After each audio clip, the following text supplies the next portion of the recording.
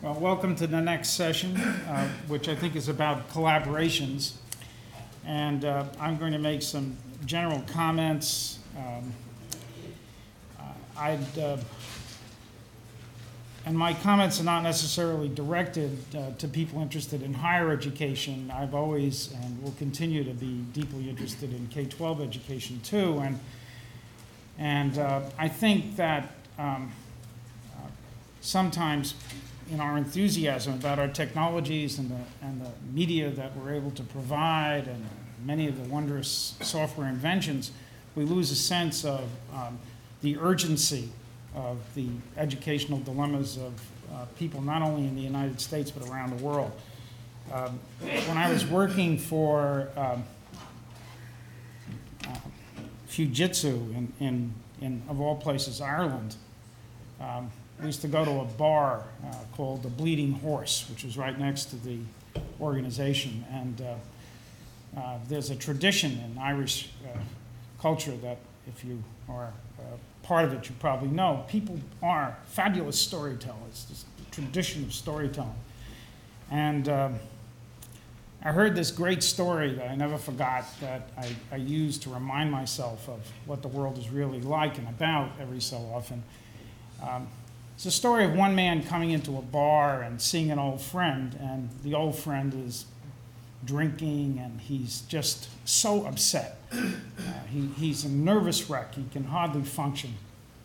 And his friend says, "What's wrong? What's wrong?" He said, I just started air traffic controller school, and I'm 6 weeks into the program, and I'm just so frightened I can't do this. He said, "Well, why? Why?" He said, "Do you realize you look at the screen and every blip on the screen, 200 lives?"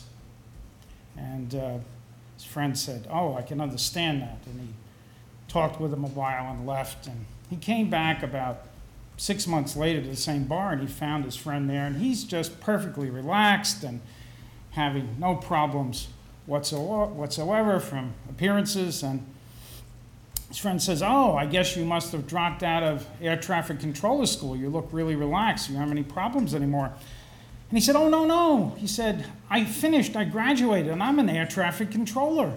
He said, but the blips, every blip, 200 lives. And he says, "Oh, no, they're just blips." And I always use that story to remind myself that we often use counters to represent things in our lives and ciphers. And we are, in fact, in a world of urgency that is impressing itself on us at all times, not only in respect to education, but many, many other things. And I remember, just in continuing in this vein, if you'll allow me to for a little while, the first time I went to Orlando to speak at a technology conference and demonstrate these simulations we've been developing in another context. And Orlando looked to me like a complete city of light. It seemed like everywhere you went, there was a kind of luminosity. I rented a car when I was there with my friends, and we started to drive. And there was actually a legitimate perimeter that if you passed that perimeter, you actually had no street lights. So that Orlando was really like two worlds. There was this one world of total luminosity, and then there was another world that lived in darkness. And if you might have guessed that world that lived in darkness was actually a dark world, which was mostly inhabited by African American people. And I think that there's a danger in the world that we work in, that one of my graduate students who just finished his PhD, I think described and defined as nodocentrism. That is, that we get caught up in the luminosity of media and the luminosity of the internet, and we forget about what he calls the paralogical worlds that exist, that are outside of the system of light that represents the communication systems that we thrive in, live in, communicate in, and relate within. His name is Ulysses Mejias. What excites me about that is it forces us out of our own context. The first meeting I went to this morning was in the Earth Institute, and I was discussing with a young graduate student the fact that I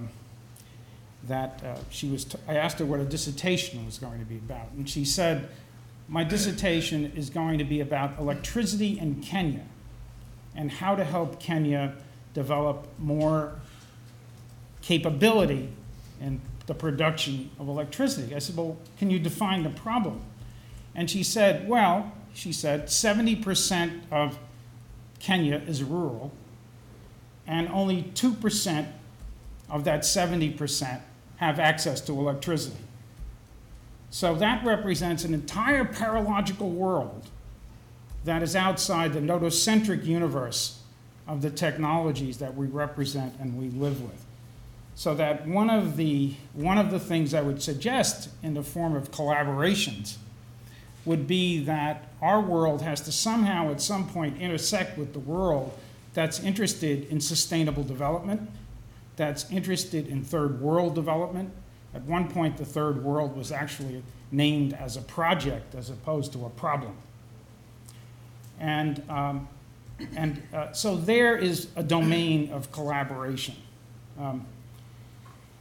A second domain of collaboration that I'd like to mention, if you go back educationally just a few ticks, you encounter, and you still encounter today on a daily basis in schools and universities, if you were to ask, well, what is the centerpiece of the educational process? It was the textbook. And if you think about what a textbook was and still is in many, many places, it was an aggregate. Textbooks are aggregators of information, narrativized contextualization. Textbooks always include in their teachers' manuals pedagogical advice for the teacher. It's chunked in a certain way that allows it to be delivered in periodized form, okay? And if you think about it, the textbook in some ways is a microcosm of the whole educational system that spins around it as a hub. So we build the buildings to facilitate small groups of people that get together in time periods that are chunked so that chapters can be covered. The teachers are informed by the questions at the end of the chapters or directed by the teacher's editions on how to orchestrate the use of the content that is within the textbook. Now, what did the digital revolution do, first and foremostly? Well, it disaggregated. It extracted from the textbook information. It criticized the fact that most information was deeply limited, not primary in character, and it began to, in a sense, make the claim that the revolution would be based on the capacity to deliver primary source information to young people so that they can contend like any scholar would in a more limited way with real information. Well, it's our job to remember that it's one thing to disaggregate information from the textbook and to present it to students, but we have the obligation to re-engage and produce collaborations with what the textbook at one time had predetermined by its sheer form. So the kind of collaborations we need to develop are that all people who are aggregators of all that wonderful new primary source content that effectively has been liberated and made present and luminous, we have to now begin to have conversations with architects. We have to talk about the nature of assessment in this new world. How do you contextualize these activities? What kind of tools for the engagement with these digital resources that we provide? So it's almost as if we disaggregated what was the complete system, but then we chose not to address the 6 or 7 or 10 or 15 dimensions of that system that over 400 years had been developed and really were the foundation of what education became in the nation state. So the demand for collaboration there seems pretty straightforward. It's really that we pull together in redefining, reconceptualizing, restructuring the complete enterprise, not just a piece of the enterprise. it's almost unfair to provide information across the board and to take no responsibility for how it's used, and to assume that somehow an effective use of it will be serendipitously constructed through time by the chance causes of history. That's probably one of my strongest interests in education, is really trying to pay attention to all of those different dimensions and aspects of the reconstruction of the process. The next point I don't have to make again. You can if you choose to, go back to the web when the video is available. It's the first point I made at the opening of the conference, that I think the point of departure for new ventures that wish to be called educational have to start with the agencies of education themselves, and that the battle for educational reform has to be waged within the world of practice. It can't be done in satellite endeavors. Somehow we have to produce the collaborations that allow us to work within the institutions of practice that are processing people as students through time. And that's a tremendous challenge, because the process of invention almost requires that you separate yourself to some extent. So the demands for collaboration are almost ones that run against the natural tendency of people who are engaged in the hothouse efforts to invent new entities and new things that are related to the different dimensions of the work we do. I was very moved by Paul's presentation from the BBC when he talked about his travails at the BBC, and realized that on the one hand, it's very hard to imagine what to do there, but in some very real sense, that powerful institution is not going to disappear, and solutions have to be found within it in order to allow it to become and remain what it has always been in the UK. And there I'm outside of my level of expertise that's based just on observations that I made based on what he said. I think that crossover activities, and this is an effort to just at least give you a symbol of an activity of ours that I would call a crossover activity, and I would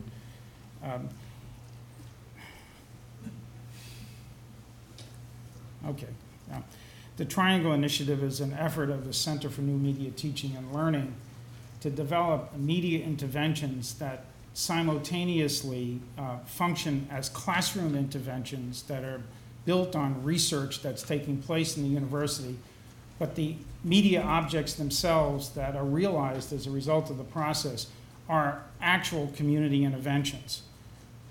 So for example, in the field of social work, we have developed a multimedia version of an intervention that was developed to prevent the communication of AIDS, particularly in couples where one member of the couple is already infected.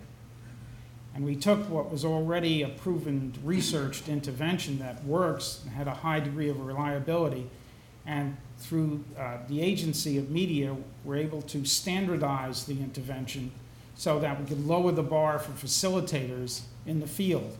At the same time, many of the elements of the intervention that were media-based are being used in the School of Social Work as a form of preparation for their work in the field. And this has turned out to be an interesting heuristic for the center. Now we have about 6 or 7 different triangle initiatives where we have research-based work, where we're developing media that's an expression of that research and also in advance of that research that works both in the classroom and in the community. And when I say community, it's usually the underserved populations that we're talking about. So I would say crossover activities of this type are very important, and even on a more circumscribed sense, in the sense that it's within the university, the Digital Bridges project that Mark Phillipson is working on is an effort to take fields that are usually embedded and driven by their own jargons and don't talk to one another, and build some kind of common language so that the world of libraries and the world of teaching and learning eventually will not be conceived of as even needing a bridge. They will be conceived of as a single enterprise with a single language. Okay? Lastly,